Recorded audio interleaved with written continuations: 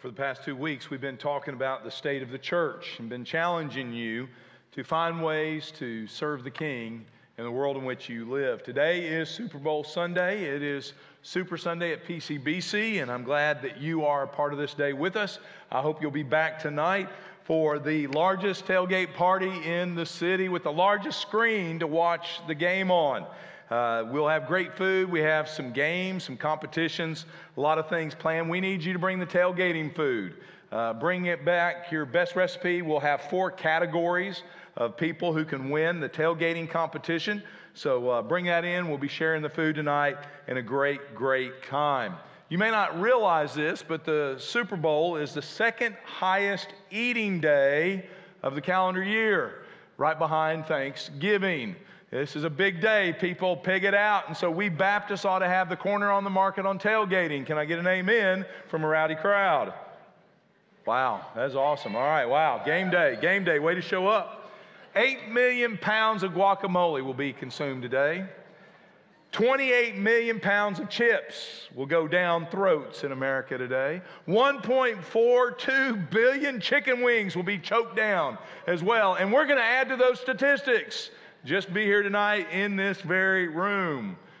Also, unfortunately, 300 million gallons of beer will be consumed. We will not add to that statistic, but we will party it down tonight. Corporate America will spend $7 million for a 30-second ad to try to persuade you to their product. $7 million. Did a little bit of research on game day and our history. This generation may not remember who won the first Super Bowl. No, it was not the Dallas Cowboys. I grieve over that. It was the Green Bay Packers. Anybody know who lost that first Super Bowl? It was your Kansas City Chiefs. Amen. Woo! Just want to remind you, it all started with a loss. We'll see where it goes tonight. I was going to wear a Chiefs jersey for you guys and the Kansas City Chief fans out there, but all they had were girl sizes, and so I couldn't get one this week. I'll go 2 hours if you want to mess with me. Here we go. Anybody know what university put the most quarterbacks in Super Bowl history in all the Super Bowls? The University of California. I didn't even know they had a football team, and they put in the most quarterbacks of any university in history. Last year, 100 million people watched the game. This year, they predict 1.92 million will watch the game, almost double last year's audience. That sounds like the church in America today. More people watching than those who are playing in the game. There are 12 teams in the NFL that have never won a Super Bowl. There are 4 teams that have never even played in a Super Bowl.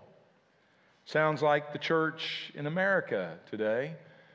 A lot of people are on the team. A lot of people are watching what's going on in this world, watching our world die and go to hell. And very few are playing in the game. In the Super Bowl, 22 people will be playing tonight. 192 million will be watching. And the same is happening in the church this morning around this country. Spectators showing up, sitting in a chair, sitting in a pew, watching the game, but not playing in the game.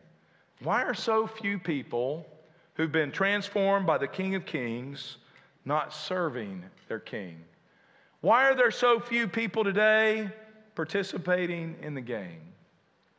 When I was growing up, I loved all kinds of sports. That's all we had. We didn't have video games. We didn't have the things that this generation has. So we had to make our own games, and we played everything all year long. And, of course, one of the big ones was front yard football. I played countless games of front yard football, but my sport of choice was basketball. In 1982, I was voted the Plainsman of the Year. That may not mean much to you, but that was the top award at our school. We were the Enid High Plainsmen, and I was voted the Plainsman of the Year. The year before my junior year, it was the best year of my basketball career. There were newspaper articles written in the Daily Eagle predicting that I would be one of the top 3 scorers of our team. And while I was the tallest one on our team, no one on our team could dunk a basketball. And I was the shortest in our conference. We played against some crazy, serious teams. And back in that day, it was some great basketball. Some of the best that's ever been seen in this state. Graduated with a guy many of you may not know of. If you haven't, here's a highlight. You'll be seeing some things in the background. A guy by the name of Mark Price was on our team. That's what made our year so special. That's why I wasn't the top scorer on the team. It was Mark Price. If you don't know anything about Mark, Mark would go on to play for Georgia Tech University. He would elevate that from a nowhere program to one of the top in the nation. He would be drafted by the Cleveland Cavaliers. He would go out to an illustrious NBA career, playing on Dream Team 2. He still, to this day, had the record. He did have the record. He's number 2 now in free throw percentage in all of NBA history. Only by a fraction of a point has he been beat out for that number 1 position. Mark, our senior year, would lead us from what was predicted to be, we were supposed to finish 6th, not in our state, but in our conference.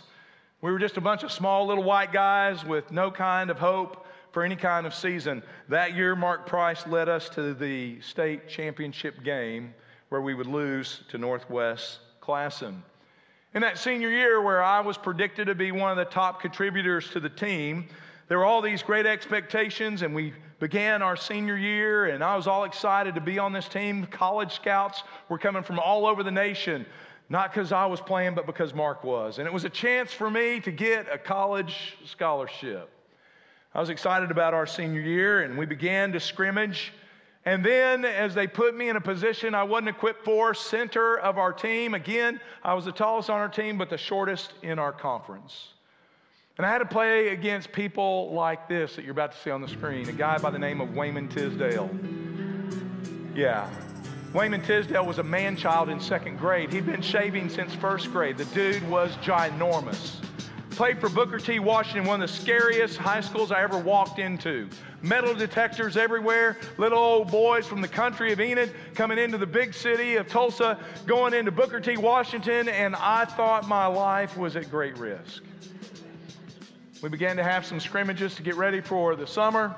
Had that first one against Wayman Tisdale. I walked out to center court to jump ball, and there was Wayman. And I looked up at Wayman. I looked back at my team, and the rest of my life was changed. Oh, not for the better, for the worse. That dude went gorilla dunking on me. He was all over the rim, and I could not hang with him or any other center in our conference. I was in over my head. I know what David felt like when he went out into the battlefield against Goliath and looked at somebody way bigger, way stronger, way better. And out of that scrimmage and the next 2 or 3 that followed, I totally lost all confidence.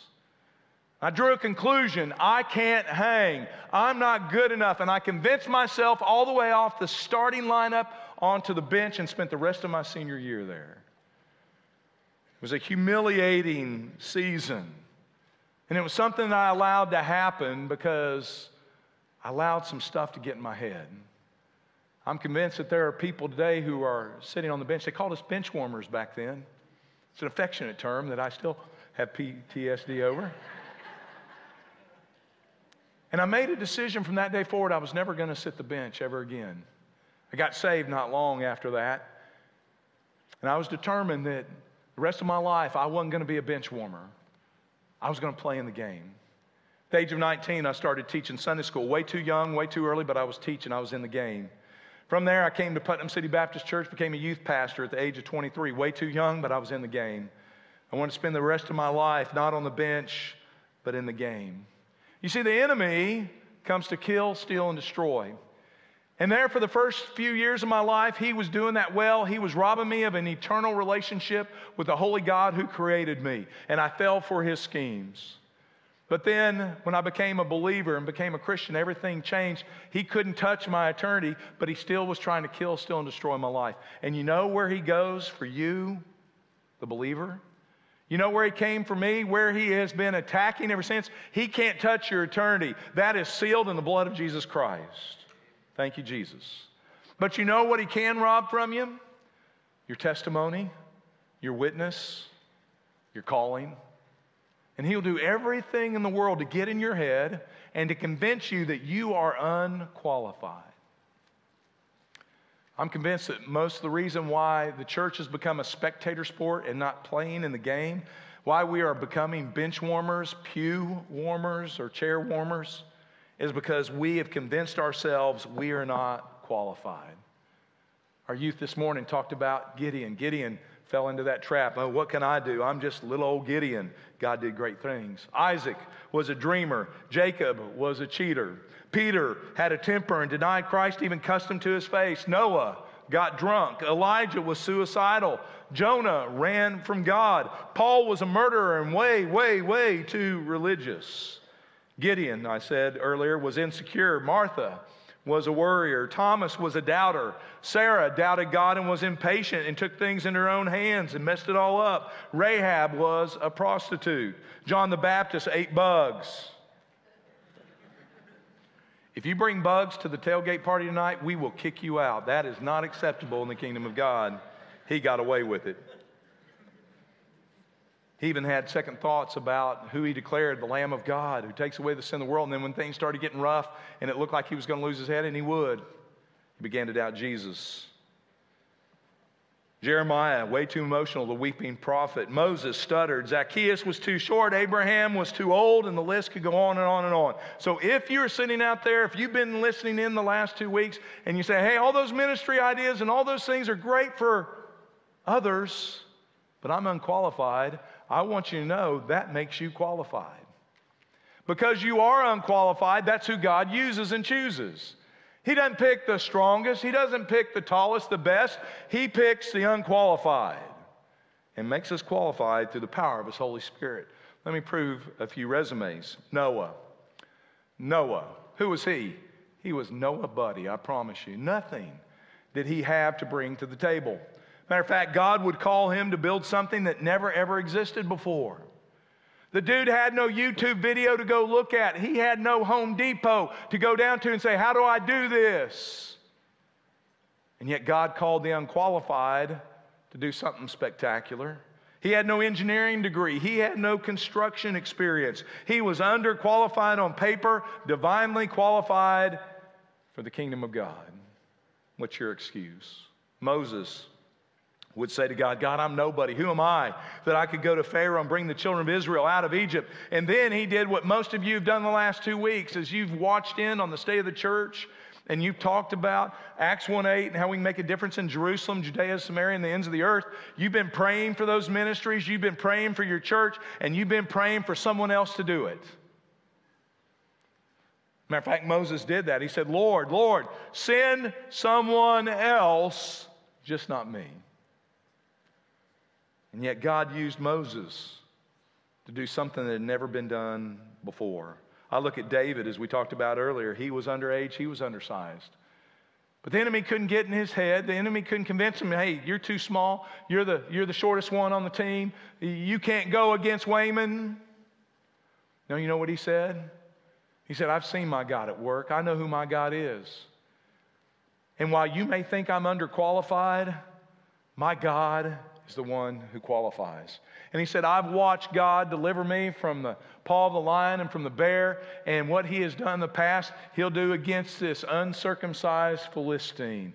My God will bring the victory. He wasn't looking at his resume. He wasn't looking to his muscles. He was looking to God and just saying, God, wherever you're at work, I will show up. He wasn't willing to sit on the bench like the rest of the army of Israel that was hiding in the hills. David walked straight into battle and played in the game. Mary Magdalene, who you may recognize that name as one of Jesus' greatest followers, could have easily stayed on the bench. You know, in her past, she was a woman who was known for her demonic life. She had 7 demons living inside of her at one time. Mary Magdalene didn't hide in her past in the shame of the demonic that once owned her. She shined brightly more than many others all the way through the end of Jesus' ministry. In Luke chapter 7, there was another woman in the city. Some have tried to make this Mary Magdalene. Other Bible scholars most believe this wasn't. But there was a woman in the city who was a sinner, it says. That means prostitute. And there they were, gathered in the room with Jesus. She would come and she would break the alabaster vial of perfume, a costly sacrifice.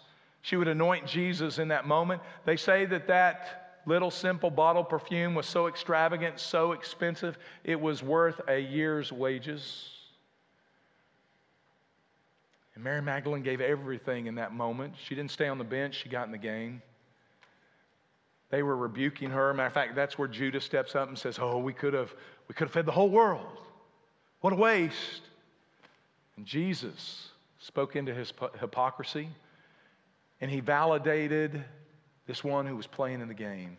And he said, wherever her name is mentioned, this very act will be remembered forever.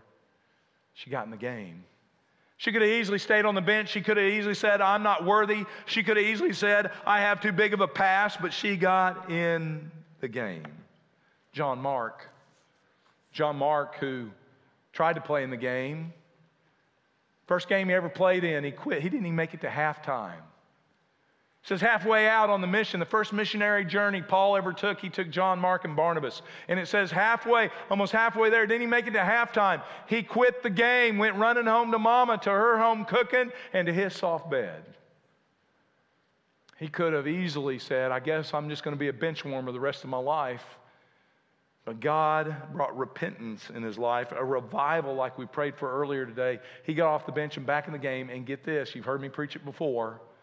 Out of the four Gospels, Matthew, Mark, Luke, and John, the Holy Spirit chose John Mark to write the very first Gospel.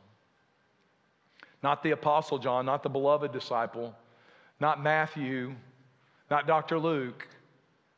God took John Mark off the bench and put him back in the game. So if you're sitting out there and you're saying, hey, I get it why they can play in the game. I just don't, I'm not qualified. That makes you the qualified.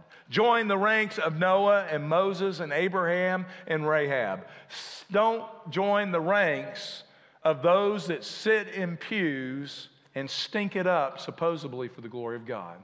I've told you that's where we got the name pews, so you all don't even know what a pew is. A pew was the ancient way of doing church in America. It was one big, long piece of wood that you sat on in misery for an hour and a half in a Baptist church. And they call it a pew because people were sitting and soaking up the will of God, the things of God, and they were sitting and soaking in like a sponge that you leave in a sink for too long of a time. It begins to just stink or develop a pew.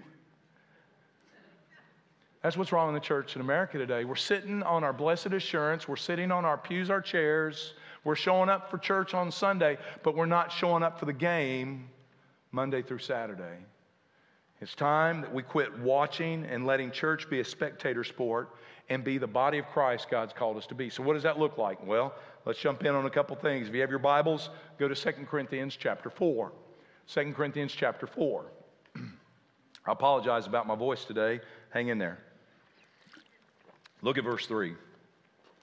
It says, and even if our gospel is veiled, speaking of those who cannot see their need for a Savior, a veil that would cover their eyes. It says, even if our gospel is veiled, to those who are perishing, in whose case the God of this world has blinded their minds. Again, Paul's reminding them, God didn't save you just so you could go to heaven someday. God saved you so you can make a difference in the world in which you live. To minister to those who are blinded in their minds, who cannot see it, who do not understand the love or the grace of God. Watch this. They've been blinded in their minds so that they may not see the light of the gospel of the glory of Christ. And I would tell you that there are a lot of students who are blinded at your school because they're not seeing the light of the gospel. There are those in our neighborhoods that are dying and separated from a holy God and are blinded by the God of this world because the church that lives in this world, the body of Christ, is not the light in the world that we're called to be. We're spectators. Instead of playing the game, we become bench warmers on Sunday morning rather than playing in the game every day and showing up for the kingdom of God. For look at verse 5. Paul said, so we don't preach ourselves. We ain't trying to get them to become Baptists or one of us. We're trying to get them to Jesus. He said, we don't preach us. We preach Christ as Lord and ourselves as your bondservants for Jesus Christ. For God who said, light shall shine out of darkness. He is the one who's shown in our hearts. God didn't save you to give you a new destination just to take you to heaven. God saved you to live through you, to be the light shining from you who once walked in darkness, that now lives among darkness. We are to be playing in the game. But Satan wants to put you on the bench. He wants to convince you that you're unqualified. He wants to convince you because of your past or because of this or because of that. He wants to get in your head like he did in mine when it came to basketball. There's a more important game. It's the game of life. And if he can keep putting you on the bench and just showing up for church on a Sunday morning, he wins. And so we're going to take a look into Scripture and we're going to discover God's game plan for His church. If you have your Bibles, turn to Ephesians 2. Ephesians 2, you probably know verse 8 and 9, but I want you to see the whole context. And as we look into Ephesians chapter 2, we're going to see that, yes, God has saved us, but why? There's more to it than verses 8 and 9. We're going to go all the way through verse 10. Take a look at verse 8. For it's by grace that you've been saved, Paul preaches. Again, he wants people to know how they're saved. They're not saved by joining a church or their good works. They're saved by God's grace. That's unmerited favor. What we don't deserve, what we could not earn, God gives as a gift. For it's through faith, and it's not of ourselves, it is a gift from God, not by our works, so that no one can boast. And most stop there. Hey, praise God, I'm saved. I got the gift of Jesus in my heart. But watch verse 10. For we are God's workmanship. What he reminds them is God didn't save you again just to save you from your sin and take you to heaven. God has a bigger plan. You are His workmanship. As a matter of fact, 2 Corinthians 5 says we're a new creature, a new creation. God at work in us, conforming us into His image, His workmanship. Watch this. Created in Christ Jesus to do what? Good works. God saved you from your sin, and God saved you, yes, for eternal life, but God saved you to make a difference in this life. That in the rest of the life that you have in Christ, you don't sit on a bench, you don't just go to church, you be His church in all the earth. Jerusalem, Judea, Samaria, and everywhere else God takes you. Make a difference. Matthew chapter 9, verses 36 through 38. You don't have to turn there. I'll put some of it on the screen. It says, seeing the people, those who were without a relationship with God, it says He felt compassion for them because they were distressed and dispirited like sheep without a shepherd.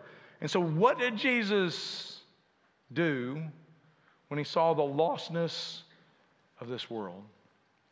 Well, we know He went to the cross, but in that moment, He taught His disciples to not settle for the bench, but to get in the game. Watch it, verse 37. He said to His disciples, the harvest is plentiful, but the workers are few. In other words, He was saying, man, the opportunity is everywhere. There's a big game out there.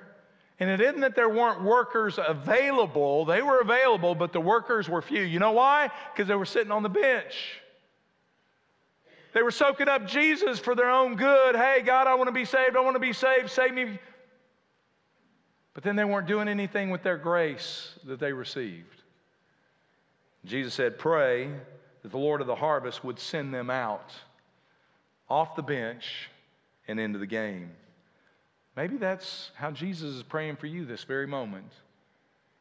The Bible says that He is at the right hand of the Father, interceding for us even now. And I have a feeling Jesus is praying this for somebody in this room, somebody who's watching online. He's praying you off the bench and into the harvest, into His kingdom. Take a look at Romans 12:6. Everybody ought to have this marked up in their Bible. Romans 12:6. Couldn't be more clear. Paul says, since we have gifts, speaking of the body of Christ, those who've been changed by His grace, since we have gifts that differ according to the grace given to us, let each, circle the word each, that would be you if you know Christ. That would be me, I know Christ. Let each of us, watch this, exercise those gifts. God didn't save you to sit in church on Sunday morning.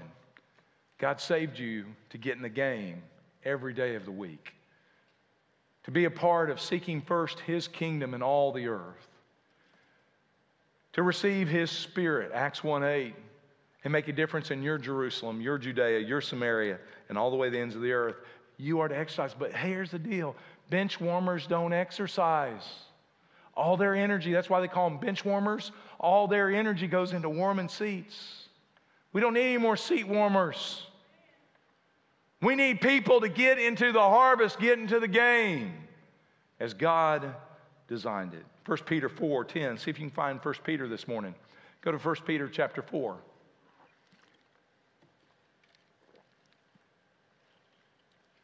Peter said this. If anybody should have stayed on the bench, you would think it was Peter.